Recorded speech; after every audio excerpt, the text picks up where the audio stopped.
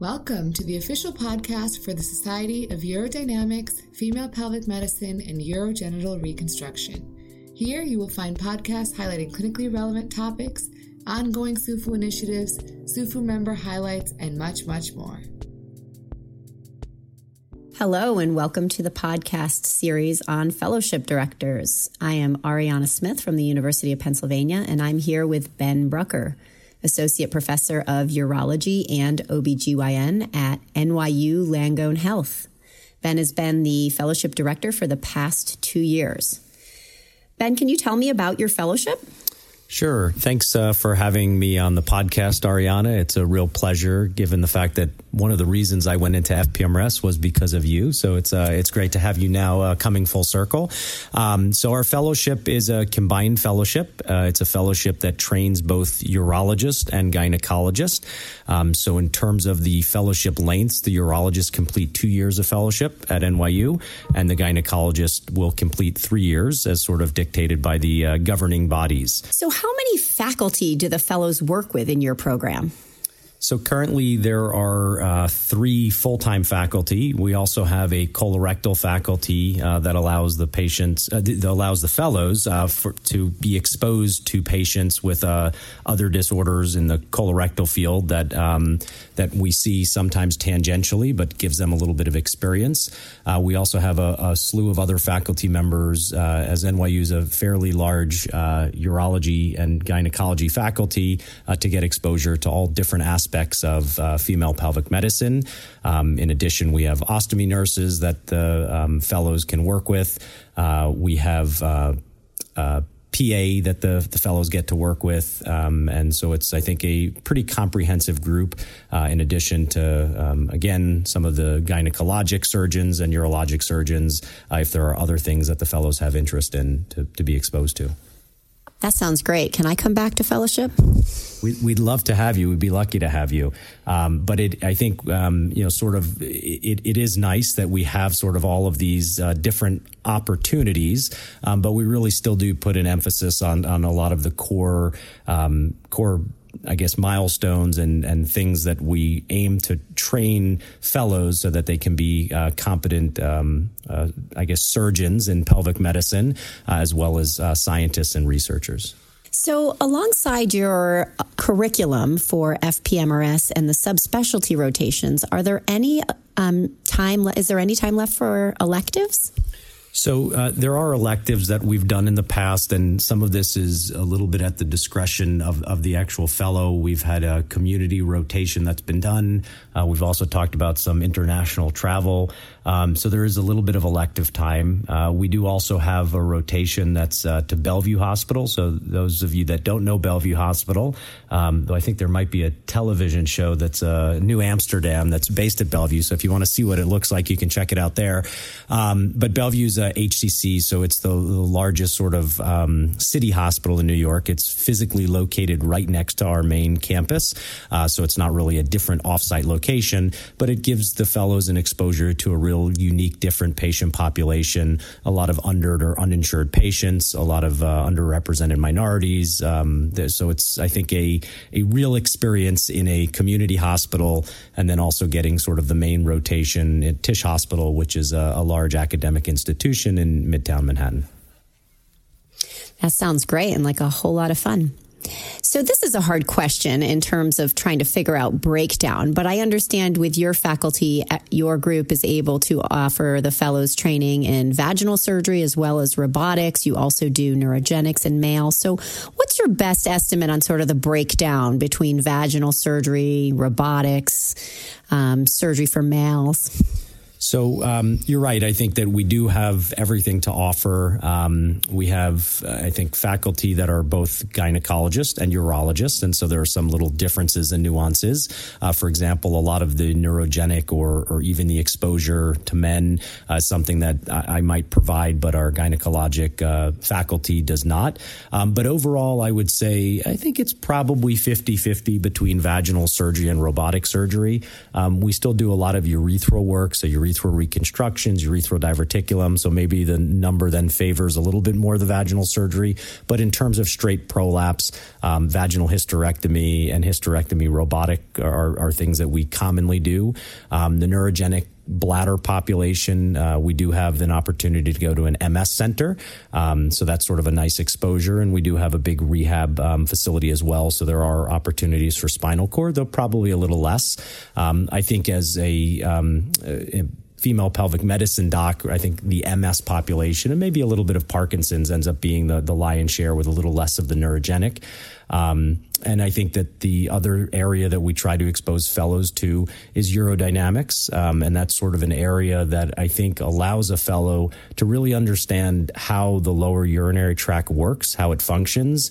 It's one thing to get a urodynamic report, but I think one of the things that I learned when I was a fellow was when you're actually doing the study in there, it allows you to answer the questions that you have clinically so that you can ultimately come up with a plan. So I think in some ways that curriculum is really the most valuable for understanding the lower urinary tract and how the bladder functions. But again, we spend a lot more time in the operating room doing vaginal and robotic surgery. Fantastic. So what about clinic? Do your fellows come to clinic with the faculty, and do they run their own clinic? So right now, the priority is to get them cases, but there are a lot of opportunities. At times, it's more of an apprenticeship when they're in clinic with us, where they're working hand in hand. So I think it is important for them to be in clinic. The rotations being a little longer allow for some continuity with our patients. The Bellevue Clinic is probably more or less a fellow-run clinic. There is supervision there from one of the FPMRS faculty, but it does allow them to sort of get the, I guess, knowledge and training about how to schedule their own surgeries and patients, et cetera. So now moving on to the research component. What are the research requirements for your fellows, and how do they pay for it? So the research requirements are a little bit dictated to us, but I think that my little take on it is I want them to do meaningful research. There is a time requirement where they're going to be spending probably 20% of their time doing research. So we have a month block at a time, probably ends up being about 4 months of research. So they have a 2-month block, usually twice a year. They get the research exposure. Payment for the research, we encourage fellows to apply for grants, and we've had some great success with funding research that way. They're funded for their fellowship, so they don't actually have to pay for their time. They're still getting a salary when they're on their research blocks. But at the same time, if there are other needs, we have departmental funds, we have institutional funds, philanthropy that sort of factors in. I think that some of the clinical projects don't require a lot of money per se, but certainly there are going to be needs for statistics or sort of analysis, data sets. And I think part of being a researcher is learning how to apply for grants and learning how to sort of try to get funding for things. We used to sort of use the research as a 1 day a week, you do some research, or 2 days a week. But we've listened to what the fellows had sort of given us feedback about, and they find it a lot more productive to have a block of time. So by having a 2-month block of time at a time, I think it allows them to get more meaningful research done. Yeah, I've always found that to work best for myself as well. So I think that's a great way to approach it. Sounds like your fellows are pretty busy, but do they also have to take call? So they don't. We don't have a call requirement. Currently, I don't have any plans of instituting a call requirement. As you mentioned, I think that a lot of their time and effort goes into clinical work. We're a very busy clinical program. On top of it, we sort of have that protected research time, which is also a busy time. And I think that there probably is still a need for people to have a social life and to enjoy living in Manhattan, because it's not a bad place to live. So there's not a call requirement. There used to be about a 2 or 3 hour period where the fellows would take the pager during the in-service examination, but I think the oncology fellows handle that now too. So don't tell anyone, although this is now on a podcast somewhere, but the FPMRS fellows are a little bit more protected. Good. We'll keep protecting them because we don't want anyone to burn out. So tell us where your past fellows have gone, either into academic practice or private practice? Yeah, so we've had really a lot of success placing fellows in in various places and practice types. I think that the goal is that they're going to be a leader wherever they go. It doesn't mean you need to be an academic leader. Doesn't mean that you need to be necessarily the head of a hospital leader. But we want you to sort of really make a mark. We've had quite a few fellows go into academic positions where they've been quite successful, some a little bit more of a hybrid model of a private practice. And I think that, the geography is quite varied. And one of the great things, and I know we'll talk about some of these other strengths in a little bit, so I don't want to sort of cut ahead too much, but it's really the NYU network of people that we know and people that we've trained. And it's pretty funny now having been at NYU for close to 10 years and having multiple fellows have graduated during that time, it's rare that a patient comes in and is going on vacation somewhere and they say, Dr. Brucker, what if I have an issue with such and such? And I said, don't worry, I know so-and-so in a certain city. So it is pretty neat that they've been so successful in terms of establishing their careers and really becoming leaders in what they do. That sounds great. I think you train a great group of fellows, and now they've gone on to leave their mark across the country. So tell us what it's like to be a fellow in New York City. So I think it's a fantastic place to be a fellow because you're not taking call. You do have a little free time. There are a couple of restaurants in New York that are pretty good. Few, right? Just a few. It is, I think, a wonderful opportunity to sort of, get to experience what Manhattan's like. People sometimes get a little intimidated about, living in New York. I sort of always remind them that as a PGY 7, 8, or 9 or wherever you are, you're getting paid more than you are as a PGY 1, 2, or 3, and we have plenty of residents that are living very comfortably in Manhattan. So there's a little bit of a salary adjustment for living in New York, so they make a little bit more money. You're still a fellow, so it's not quite the attending salary yet. But I will often be out at a restaurant and see a fellow or a resident enjoying themselves. So I think it's a great place to live. Tons of housing opportunities for them. So that's sometimes a question that we get about housing. There is some NYU housing, although most of our residents at NYU and fellows choose to live at other housing sites.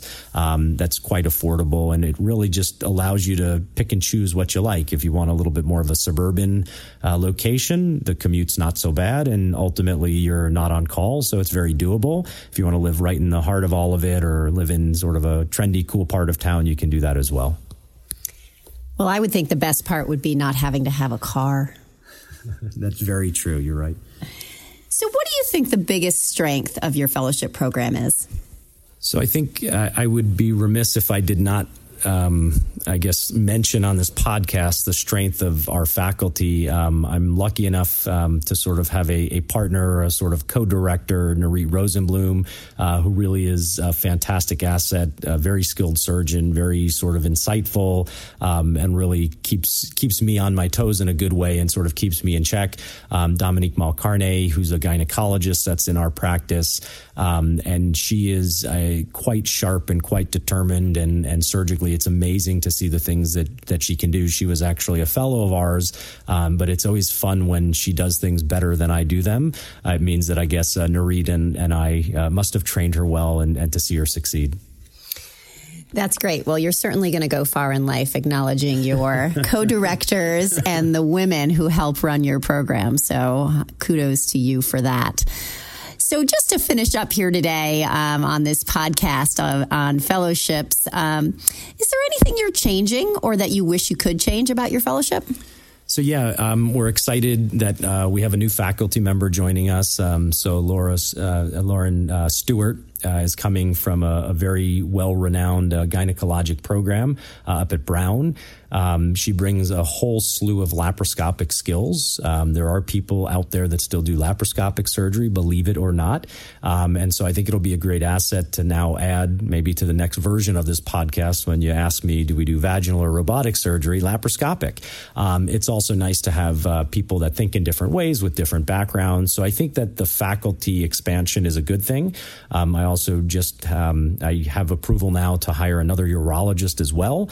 So these are things that'll probably happen, I guess, for those of you listening to the podcast. If you do decide to train at NYU or at least come visit us, we'll have an ever-expanding faculty so that, again, you have a nice diversity in learning how to do things surgically and really manage patients, both the routine patients and also the super complex patients that we tend to see. Well, thank you, Dr. Brucker, for sharing so much information on your fellowship program at NYU Langone Health. And this is Ariana Smith, and we're reporting here from SUFU 2020. Goodbye, everyone. Thanks for listening to today's episode on the SUFU podcast. Be sure to follow us on your favorite podcast streaming app. We're available on iTunes, Stitcher, TuneIn, and SoundCloud. Follow us on Twitter with our handle @SUFUorg, where we'll provide real-time updates of our next podcast episode launch. And be sure to check us out on our website, www.sufuorg.com.